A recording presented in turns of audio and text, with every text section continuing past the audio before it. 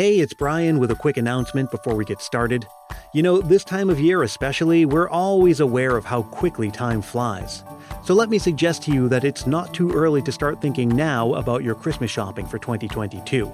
And I've got the perfect recommendation for all the Christmas lovers in your life.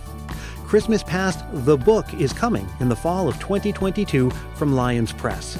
Stay connected with me on Facebook, Twitter, and Instagram for updates on events, giveaways, pre-ordering, publication dates, all that stuff. Thanks. Enjoy the episode.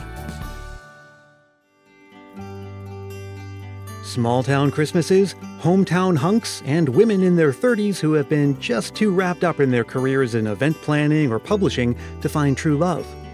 Without even mentioning movies or a certain cable television network, you already know where this conversation's heading. How could you not? Search for the keyword Christmas on your favorite news site starting anytime after the late summer, and no doubt the top results are about this year's lineup of made-for-TV Christmas romance movies. And every year that lineup grows and grows and grows. 2020 brought a whopping 40 new Christmas movies from one network alone, and dozens more from its closest network, cable, and streaming competitors. And most of them sticking to that timeless tale of girl meets boy, girl loses boy, and at some point girl and boy make a gingerbread house, or decorate a tree, or have a snowball fight that has them tumbling to the ground and almost smooching before getting interrupted at the last second. But rest assured, all plot threads will be resolved and everything will culminate in a chaste kiss under a gentle snowfall right before the credits roll. Made-for-TV Christmas movies are nearly as old as TV itself, but the last 2 decades have introduced a dramatic change to Christmas TV entertainment and, by extension, to Christmas itself. Is all of this a fad or a trend? And if it is, have we reached the peak yet? Or are we witnessing the start of something bigger? A lasting change in the kinds of stories we most closely associate with Christmas and the ways we want them told? Cast your minds to a snowy bucolic scene and some kind of unlikely scenario where opposites are thrown together only to find true love amidst the magic of the Christmas season as we dig into made-for-TV Christmas romances. I'm Brian Earl. This is Christmas Past. It wasn't all that long ago that an average Christmas story looked very different from the ones that we're used to today. In Victorian times, Christmas ghost stories were very common. We discussed the reasons for that in a 2019 episode of this podcast. You may care to check it out. There were also stories from that time involving tragedies. Hans Christian Andersen's The Little Match Girl and Fyodor Dostoevsky's The Heavenly Christmas Tree both involve children dying, a response to the widespread poverty of the time. Not long after, stories involving grand family homecomings were popular, inspired by newfound access to long-distance travel by rail. There were romances, of course, but nowadays, the vast majority of new Christmas stories we tell, whether on the page or on screen, are romances. But why, and why now? Maybe it's because romance and Christmas seem to go together, even though anyone on the dating scene could tell you that the holiday season is probably the worst or least likely time to start a new relationship. But it goes really well with Christmas because Christmas is this season of hope. These feelings that we feel around the holiday seasons kind of goes really well with cheering on a new relationship. That's Brandon Gray, one of the hosts of the wildly popular Deck the Hallmark podcast and co-author of the new book I'll Be Home for Christmas Movies. One of his co-authors, film critic Alonzo Duralde, agrees. There is something about the Christmas season that engenders affection in general, whether it is the notion of caring about your fellow man, whether it's the notion of a familial love and sort of rekindling those bonds at the Christmas season because you're seeing family members that you don't get to see the rest of the year. Christmas romances just sort of ride on the coattails of the general good feeling that people have about the season. But of course, the other reason, and maybe the real reason, we think of Christmas and romance together is because that's what sells, so it's what we see the most of. Not only that, but also because romance stories, whether on page or on screen, tend to adhere to a predictable formula. That makes it pretty easy and efficient to produce lots of them. And you needn't look far to see that everybody, including Netflix, Hulu, Lifetime, UpTV, and many other players, are angling for their piece of the market. But there is no doubt about who has established themselves as the dominant force: the Hallmark Channel. Why?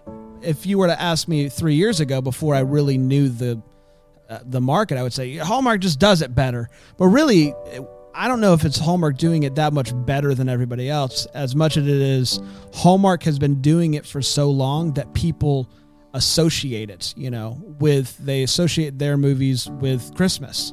That brand recognition was a long time in the making, and it took a bit of experimenting before they struck upon the winning formula. The Hallmark Channel didn't come into being until the year 2000, when it took over from something called the Odyssey Network. When the network launched, they were kind of trying a lot of different things. They did, different kinds of Christmas movies, whether they were comedic or dramatic. They would do the national Christmas tree lighting. They would do animated specials and musical specials and a whole mix of stuff. I think what many people consider a turning point for them is a 2006 film called The Christmas Card. The Christmas Card is the story of a sergeant who goes to visit the widow of one of his soldiers who died in battle. On that trip, he meets and falls in love with a friend of the soldier who had sent him a Christmas card, which he received while on deployment. And then a few years after that, in 2014, there was a film called Christmas Under Wraps, starring Candace Cameron Bure. And at the time, that film broke ratings records for Hallmark Channel. So if you want to sort of track down where they really kind of entered that mold of big city, hardworking woman moves to small town, learns to love Christmas, falls in love with a flannel shirt wearing hunk, this is really the movie where that all begins. By 2010, Hallmark was putting out about a dozen new Christmas movies a year, and then it was 15, and then 20. Fast forward to the year 2020 when the network released a record 40 new movies, and the demand is there. They basically become one of the top cable channels for the entire year, based almost entirely on the numbers that they do during the fourth quarter, which is why they start their 24/7 Christmas programming before Halloween. So despite all the competition, it's not just the Christmas romance, but the Hallmark style of Christmas romance that reigns supreme. And this is something that baffles many critics and casual observers alike. They unfold like episodes of Law and Order, predictably and formulaically. You could fall asleep in the middle of one and wake up in the middle of another, no worse for wear. They're filled with ham-handed plot twists, tropes like hometown hunks, and leading characters who've lost at least one parent.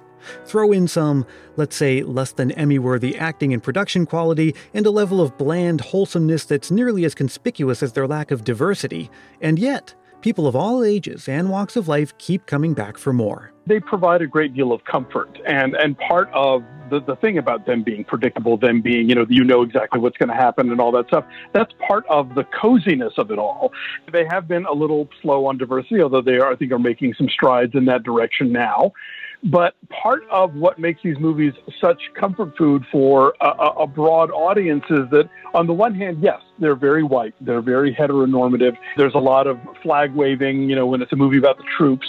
But at the same time, they really walk a fine line in terms of almost never talking about religion, never talking about politics, never excluding anybody. It is a movie of people being nice to each other and taking care of each other and celebrating together. And maybe another reason people keep tuning in is that they're not exactly tuning in, at least not all the time. I can be walking around the house, folding clothes 1 minute, doing the dishes, have the movie on in the background, and not really be paying attention. And so to be able to have these movies on that you don't really have to follow along with if you've seen enough of them to kind of know what's going on, you know the beats, you know what's going to happen, and you're going to feel good. It's this really interesting thing that they've created. In recent years, Hallmark has ventured outside its familiar fare. There's been a movie centered around a same-sex couple, and some with heavier subject matter. And while that trend will likely continue and bring in new audience members, Hallmark knows its brand and who it's mostly catering to. You don't want to rock the boat. Like middle America, this is our crew. This is who we're making these movies for, and if other people watch it, that's great. There's definitely been a lot of pushback as Hallmark has tried to evolve and to move away from certain storylines towards some different storylines. But honestly, ratings have been good. With the trajectory for Hallmark and others continuing upward, you have to wonder, will we look back in a few decades and see TV Christmas romances the same way that we now look at aluminum Christmas trees? A trend that came and went and will be forever associated with its time? Or will they endure? Are they the television equivalent of the explosion of popular Christmas music from the 1940s and 50s? I don't know if there's a saturation point, but we certainly haven't hit it yet. My gut tells me that they're here to stay. And if they're right, we may be witnessing the birth of something like a modern tradition. Of course, this is the nature of Christmas, a celebration rooted in traditions of the past, but constantly reinventing itself with each passing generation. This is something that Andy in London has been thinking about recently, as she shares in this Christmas memory. So I'm originally from Lithuania, which is a small country in northeastern Europe, where Christmas Eve is really the main event. The Christmas Eve dinner table must have at least 12 dishes on it to represent the 12 months of the year, or the 12 apostles, depending on your interpretation. No meat or dairy products are allowed at Christmas Eve dinner, and not only that, you also have to fast all day in anticipation of the big feast. So every Christmas Eve morning, my whole family huddle together in the kitchen and start preparing the 12 dishes. Salads, fish, mushroom pastries, biscuits with poppy seed milk. Finally, once the sun has set, we get all dressed up and sit down to eat after wishing each other a happy and healthy year ahead. After dinner, we play charades and sing carols before going up to bed, unable to fall asleep in anticipation of Santa's arrival and presents the next morning, of course. On Christmas morning, we get up really early, light the fireplace, and get together around the Christmas tree with cups of hot cocoa, opening presents one by one in our PJs. We do this every single year without fail. We even did it exactly the same way last year over Zoom when my fiancé and I were not able to go see my family for Christmas due to quarantine. I love knowing that whatever happens, some things stay constant, which I have always found to be a comforting thought. I'm now 27 years old, and we now also have some new traditions that we have added to our traditional celebration. I've been living in London, England for 8 years now, and my fiancé is British, so Christmas Eve now also includes mince pies and Old English carols. And for the first time, this year my fiancé and I are making our own Christmas fruitcake and bringing it all the way to Lithuania with us for Christmas. That's what I love the most about this magical holiday. While some things never change, there are so many ways to reinvent it and make it even more special. That vegan Christmas theme sounds like something that would fit right in with a lot of people's sensibilities nowadays. I guess those Lithuanian traditions are ahead of their time. Well, what about your Christmas traditions or your favorite Christmas memories? I'd love to share them with the rest of the Christmas Past family, and there's still time to do it this season. Just record a voice memo into your phone and send it to christmaspastpodcast@gmail.com. Keep it reasonably short, clean and family friendly, and be sure to say your name and where you're from. Christmas Past is produced in wonderful Willow Glen, California by yours truly, Brian Earl. Thanks so much to Alonzo Duralde and Brandon Gray. I'll Be Home for Christmas Movies is available at fine booksellers everywhere, but let's be honest, you'll probably get it from Amazon, so check the show notes for a link. Thanks also to Andy in London, and as always, thank you for listening. This episode arrives on Thanksgiving Day, the official start of the Christmas season for most of us, so happy Thanksgiving. I hope it was everything you wanted it to be, and I hope your Christmas season is off to a wonderful start. Let's stay connected all throughout the season. Find me on Facebook, Twitter, and Instagram, and join the private Christmas Past Facebook group. You can drop me a line anytime with a Christmas memory or just to say hi. Again, the email address is christmaspastpodcast@gmail.com. And hey, if you're feeling the Christmas spirit, why not help more people discover this show? It's as easy as telling a friend about it or leaving a review on Apple Podcasts. If you do leave a review, I'll send you a Christmas Past sticker, and a handwritten Christmas card is my way of saying thanks. Reach out for details on that. I'll be back in just a few days with an all-new episode. Until then, may your days be merry and bright.